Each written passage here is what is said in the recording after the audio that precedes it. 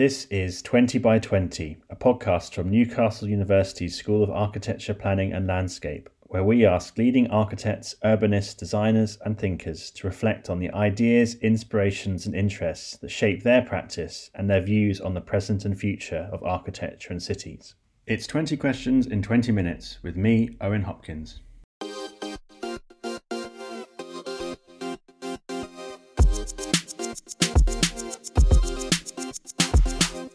Can you begin by telling me who you are, where you're speaking from, and what you are currently working on?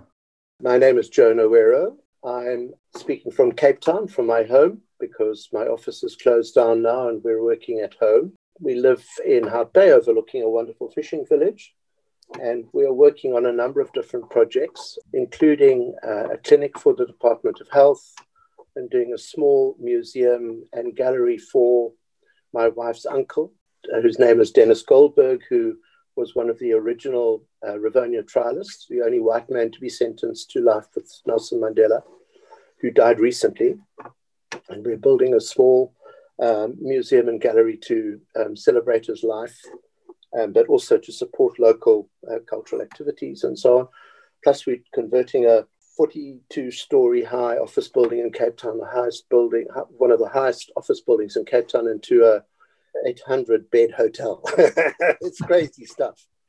One of the things that is, I suppose, quite unusual about what you do is that it's known internationally. You have an international reputation, but your work is, I think, almost all, if not entirely all, in South Africa, in one country, and in fact in a particular setting, which we'll get onto. But could we begin by talking a little bit about how you got into architecture? Because as I understand it, it wasn't actually your first choice career. No, not at all. I mean, I had a very confused childhood and went to an awful school in Durban, which was based upon an English high school, an English public school where we had to wear straw bashes and the prefects, beat the living daylights out of us, and I hated it. So it was a 4-year blankness in my life. And I didn't know what to do, so I decided medicine. It seemed to be what a lot of my other friends did. So fortunately got into medical school and lasted 1.5 years and then dropped out. I couldn't stand it. And then by accident, I met a friend of mine who had been at school with me who was studying architecture at the local School of Architecture. And he invited me to a party in the studio and I went there. And I thought, this is the coolest thing in the world. I mean, you're studying and you're making models out of cardboard. You make beautiful drawings. And everyone seemed really excited about the work they were doing. So I applied and I got accepted because I'd actually passed my first year of medicine. So it was like their kind of intellectual test. If you can pass first year of medicine, you should be able to get through architecture, which is a silly kind of measure. But I mean, I'd never done art in my life. I'd never done a drawing before. I mean, it took me literally a couple of months in first year to understand what a plan was as a horizontal section through a building 3 foot above the ground level. I mean, I really battled with that idea, So it was quite difficult for me, but I persevered and I really enjoyed it and found what I love. So it was a fortunate coincidence. Unfortunately, my friend is no longer alive, but I used to ring him up once a year to thank him and send him a good bottle of wine. Your studies led you to England and to Newcastle. Yeah. Can you talk a little bit about that? How did that come about? Yeah, well, what happened was there was a very good scholarship offered at University of Natal for overseas study. My wife and I both won it. My original idea was to go to Cambridge because my wife was accepted at Girton as an affiliate. I was going to study the decorative patterns of the pottery uncovered by Arthur Evans at Knossos and to try and draw a connection, can you believe it, between those patterns and the patterns found in West African pottery to prove that there was a connection. I mean, what did I know about it? Anyhow, I got to England and I just didn't fit in. I mean, I just took one look at Cambridge. I thought, this is not the place for me. So I fortunately managed to then shift my studies to Newcastle. And at that stage, they were running a program, an MPhil program called Housing for Developing Countries, run by a guy called Charles Coburn, a really nice guy, and Miles Danby. And it just seemed like the thing that I should be doing, So I registered for it and did my 2 years there and then returned home. but it was really great. And I was on a program with no native English-speaking people at all. Everyone on the program was foreign. A lot of South Americans and some Africans as well from Ghana and from Nigeria. So it was a wonderful experience for me to meet people from the South, in a kind of fairly intense learning and teaching environment. So it was a very good thing. And you returned to South Africa. And so what were the kind of the first projects that you started with? How did you then make that transition from studying to practicing architecture? What happened was there were some interesting things. I mean, I made contact when I was living in England with some people who were involved in the anti-apartheid movement. And I had a big discussion with them and my ex-wife about whether we should return to South Africa or not. And I had a very strong sense that there was no point in waiting for the revolution. There was work to be done. So I returned home.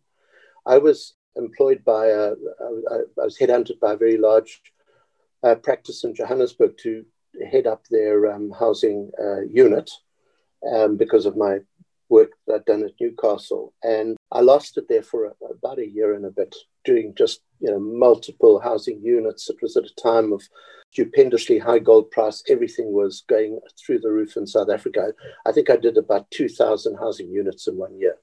It was just crazy. And then through the people that I'd met in England, I was asked to contact Desmond Tutu and another bishop, David Nkwe, in Soweto.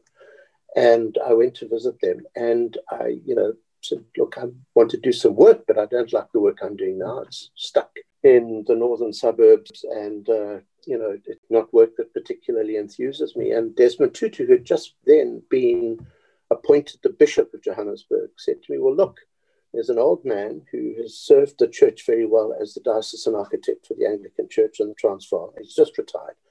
And we're looking for someone to take his place. And why don't I appoint you to do that work? So I explained to him in as nice a way I could that I wasn't a regular churchgoer. I had this curious Jewish Catholic background, which didn't make me suited for anything. And I was going through a Marxist-Leninist phase at the time. And Desmond just said, look, you're ideal for the job. This is the kind of person we want. So that then started me on another adventure, because I then got appointed as diocesan architect, and I moved from the practice I was working at to Wits University, where Pancho Guedes was the head. He gave me a teaching job, and so I taught and practiced. And my first jobs were, I did a church in Soweto, St. Paul's Anglican Church in Soweto for Desmond Tutu and David Nkwe, and then it just escalated, and I just did more and more and more work, principally in Soweto, but also in townships right throughout the Transvaal. I mean, I did vestries for, houses for priests. I did additions and alterations to churches. I did some heritage work on some churches that were designed by Herbert Baker, and lots of new churches. And then through my church work, I started to meet people who ran NGOs, and I started to then do community centers, resource centers, and stuff like that. So it was a very rich period in my life. I mean, I just built buildings one after the other, and it was really exciting. And it was at a time when, South Africa was collapsing internally under the pressure of change. And, the idea was to make South Africa ungovernable.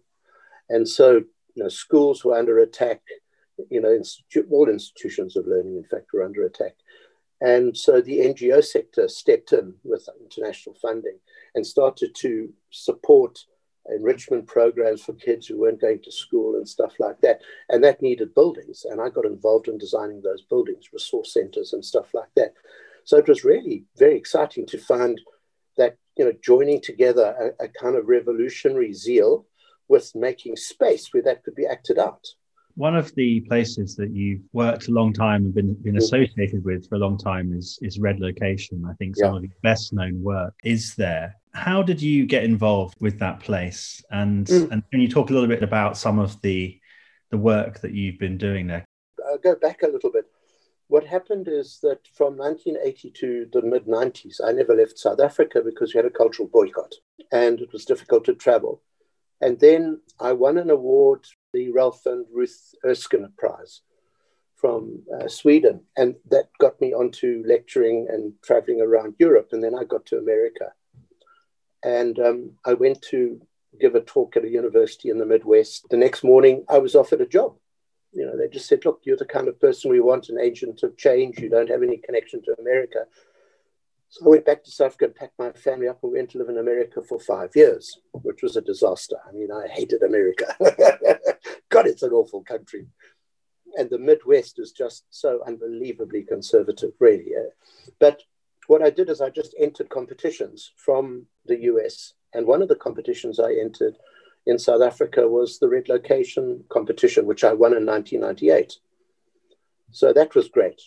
And it was a beautiful idea, which was initiated by the city of Port Elizabeth, Nelson Mandela Metropolitan Municipality, in 1994, when the country was first freed, was liberated. And it had to do with this idea of saying South African cities are racially divided and spatially divided. And maybe one of the ways of transforming those cities, because they're not very functional cities, would be to build an important set of buildings in a township where poor people live. So it would both stimulate economic activity there, but it would also draw people from other parts of the city to that part of the city and create a transformation of attitude. People would start to meet other people from different kinds of sectors in that society. So they chose a very important part in New Brighton Township called Red Location, which is really the site of struggle for many, many years. It was very interesting because the first buildings that were built there were erected at the turn of the 20th century, and they were prefabricated barracks from a British battalion who'd fought in the Boer War. They moved there. Within a few years, the British soldiers had moved out and black families moved in. Some of the leaders of our struggle for freedom came from there. Thabo Mbeki, our president's father, Govan Mbeki came from there. Raymond Schlauber, another Rivonia trialist, came from there. The first pass laws were staged. So it had a very important place in people's memory. So we went ahead and we built a number of buildings, and it was seen as a 20-year project. And then I think in about 2012, we hit a problem, which was that the people who had originally lived on the site where our museum was built had been relocated to a site next door by the city, and the city had built them some economic housing, and the housing had been incredibly badly built. I mean, to the point where window frames popped out of walls, doors fell out of frames, walls actually collapsed. And for about 5 years, that community had been battling with the city to come in and repair the houses. And the city did nothing. So in about 2012, I think it was, they said, fine, that museum, that art gallery, and that library are ours. You built them on our land. They belong to us, the community. And what we're going to do is we're going to close them down. And we're not going to let you open them until you fix up our houses. So that led to a protracted 7-year battle with the city. Anyhow, we're now on track. A couple of months ago, the city proposed a budget to go in and maintain the buildings. And we've been appointed to do that work. And then we'll be building further. So, further public buildings there. There's an intention to build an art school and a small theatre. But I think it's a lovely story, and I want someone to write the story properly about it, because I felt very proud when people said they're our buildings, and we'll do with them as we see fit. But the city also was weak in not being able to meet the demands of those people. They just sort of got scared and they ran away. It's a nice story about, radical politics, radical democracy in operation. And I'm really interested in the role that the architect plays in all of that, because as you've described, it's an incredibly complex, sort of hyper politicized, quite fractious environment. Yeah. And the role that you play working with the community that is probably, and I suspect quite rightly, suspicious of outsiders, even ones who are professing or wanting to kind of do good in inverted commas. How do you go about engaging with the community? And that, in some ways, that word is not kind of that useful, because it makes what is a very disparate set of views and voices seem as sort of one entity. But how do you get involved in somewhere like that, and how do you kind of bring people with you? It's, as you said, a very delicate balance. But I think, I've never been a believer in sort of giving over 100% to local communities and saying, you tell us what you want. I mean, they knew what they wanted. They wouldn't be talking to us. They'd be doing it for themselves. So they need leadership and guidance. What was fortunate about me working, say, for the churches or working for NGOs or working for in Port Elizabeth for the city is that there were strong political and other structures in place, leadership, in other words, which could take the thing forward. There would obviously be consultation, but there'd need to be a kind of point at which you can't meet everyone's needs. It's just simply not possible. And the one thing that I've always found has worked very effectively is to talk about the idea of public money, about, that these projects come from a public purse, which has been gathered by our government. And they have to be very careful about how it's spent. And we can't waste the money, either through delaying the project or doing something that's not within the ambit of what's required. And people generally tend to be very receptive to those kinds of ideas.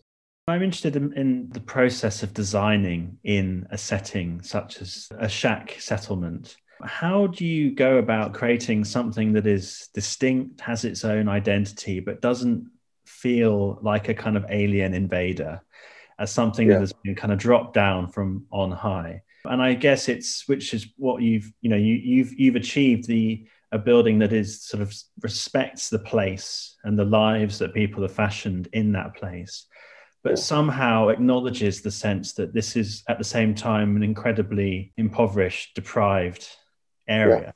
Yeah. How do you approach that as a designer? How can you reconcile all of these incredibly complex challenges? I think, Owen, the first thing is really about, everyday practices and rituals. And you can't live in worlds. I mean, that's why I sometimes have a sense, I don't want to move out of South Africa and work anywhere else in the world, because actually I understand my country, and if you put me in Norway, I wouldn't know what the hell people are talking about. I wouldn't have an idea of what's going on. So I think you first of all have to understand the cultural milieu within which you're working. Secondly, I think in very impoverished communities, and I mean, it's something I started in the 80s, I worked on the basis that the shack settlements that you find emerging in cities, if you want to look for the beginnings of an authentic urban culture, that's where you'll find it. Because those are spontaneous settlements where people are free, and not really free. I mean, they do it out of an act of desperation, but they take charge of their own lives and they do something for themselves. And I've always felt that we don't spend enough time respecting the efforts of people to get on and make a life for themselves, whether it's to build a shack or whatever. And in the 80s, I did a lot of research looking at shack settlements and said, I'm going to treat these forms of settlement and construction and design as authentic expressions of urban culture. I'm going to look at how they get done, how they get built, how materials are used, etc. And then as an architect, I'm going to try and find ways and means of elevating that use by employing my skills and knowledge to use them in better ways, but to show people that they can do it better next time. So it was very didactic in a way, if you want. And it worked. It really did work. People understand that because it's something with which they're familiar. So it's, everyday use. It's about respecting the way people work and make things in a local community. And then there are also times when you have to do something that, is a bit different. And you explain it to people. I mean, for example, we made an archive library. The motor car industry is centered in Port Elizabeth. It's the Detroit of Africa. We assemble cars in Port Elizabeth and export them to the rest of Africa. And a lot of the components that arrive in Port Elizabeth come in plywood containers, And what they do is people take those boxes and they build shacks out of them. So what we did is we went and we got plywood panels and we clad our archive library with exactly the same materials. And that was the most precious building that we did in the whole complex, because it was where there were valuable books. People understood it immediately. They were really excited. They were proud that we'd done that. You've said somewhere that your work since 1994 has been about giving an expression to what South African architecture might be like. And I wondered if you could kind of reflect on how successful that project has been, both in terms of your work and obviously the work of others as well. The second thing is, obviously, that moment was one of profound optimism. Speaking now over a quarter of a century later, how that optimism still lives on. Look, I'm an optimistic person, so there have been a lot of disappointments along the way, and I'm not sure South African architecture has made much headway since 1994. But I'm fairly, if you want to call it, orthodox modernist in the sense of, one of the things I've always believed, I think it's right, John Summerson saying that the program is the essential component that marked modern architecture, that brought something new, and every man, every woman architecture. And so what I was always interested in is when 1994 happened, I thought, we're making public buildings in South Africa. How do we make them in a different way from the way they've been made in the past? But not the way they look, but the way they're organized, the spatiality, the programmatic elements and how they interface with one another. And nothing like that has happened. We're building law courts like we've always built. They're exactly the same as we've built. We're building clinics like they've always built, hospitals like they've always been. Programmatically, we had a wonderful opportunity to really take on board a new way of thinking about how to live in cities and how to make public buildings in cities and the kind of activities that they could support. So, for example, what we're doing in Dennis Goldberg's, we've called it the House of Hope. We're creating a museum come gallery. The gallery will show his art collection, which is very interesting, and then the museum will be a story about his life. What's really interesting about it is right in the middle of the gallery museum, we've got a classroom. And it's going to be filled with township kids who are going to come in and learn how to do art, learn how to do hip hop, all kinds of things. And we've got a library above. So it's a kind of real mix of things. And, we want people, and it's going to be open to foreign tourists when they come to Stoke. I'm sure they're going to come. They're going to walk through this library, looking at Dennis Goldberg's life and having kids shouting and, yelling and running around the place behind them, taking part in an art class. And that for me is a way of dealing with program in a kind of new way and seeing where it can take us. And I think, that's what Dennis wanted. He wanted it to be a place where you could feel free.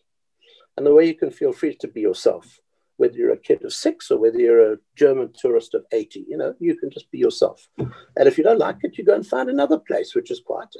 We don't really care. So we are testing and trying to develop those ideas, but I don't like using words like cross-programming and doing, because that sounds like so pretentious. You get European Dutch architects like Koolhaas and others, they go on and on and on. You just want them to shut up. It's just about people, how people use space and giving opportunity for activities to take place where people can feel fulfilled through the things that they're doing. I mean, that is surely what we're meant to do. And if the space can be beautiful and the building can look great, I mean, I don't want anything more than that. Then I'm fulfilled as an architect. Well, I think that's a really wonderful place to end. So, Joe Nyawo, thank you ever so much for being part of 20 by 20. It's a pleasure.